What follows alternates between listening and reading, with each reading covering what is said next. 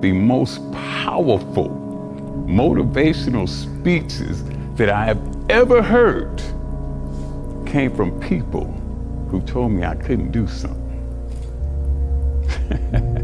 You know why? Because when they told me I couldn't do it, I was bound and determined to show them that I could. Tell me I can't do it. I will prove you wrong. I will show you that you're mistaken. You know, there are American heroes who don't like this idea. Neil Armstrong, Gene Cernan have both testified against commercial spaceflight in the way that you're developing it, and I wonder what you think of that. I was very sad to see that, because those guys are, those guys are heroes of mine, so it's really tough. You know, I wish they would come and visit and see the hardware that we're doing here. And I think that would change their mind.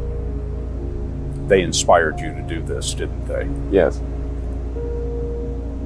And to see them casting stones in your direction. It's difficult. I think one of my greatest inspirations or things that I would feed off of basically was just obviously people not believing in the cloud of doubt that kind of I felt hung over my head and wanted to just prove everybody wrong. You know what I mean? I wanted to make it, and I was gonna make it regardless of what anybody said. There will be people along the way who will say to you, you're dreaming too big. It's not possible. Those things just can't happen. Don't allow anyone, friend, family, acquaintance, teachers, whoever it is, don't allow anyone to tell you that what you are dreaming is not possible. It is possible. And I can't encourage you enough to continue to think that things are possible and that your dreams can come true. When you make the decision to do what you want to do with your life, just know this: because the family and the friends in your life do not share your vision, in most cases, they will be the first person to try and talk you out of what you want to do with your life. But know this: only those that can see the invisible can do the impossible. So because they don't see what you see, doesn't mean that you're supposed to settle and not do the things that God has sent you in your mind and your spirit.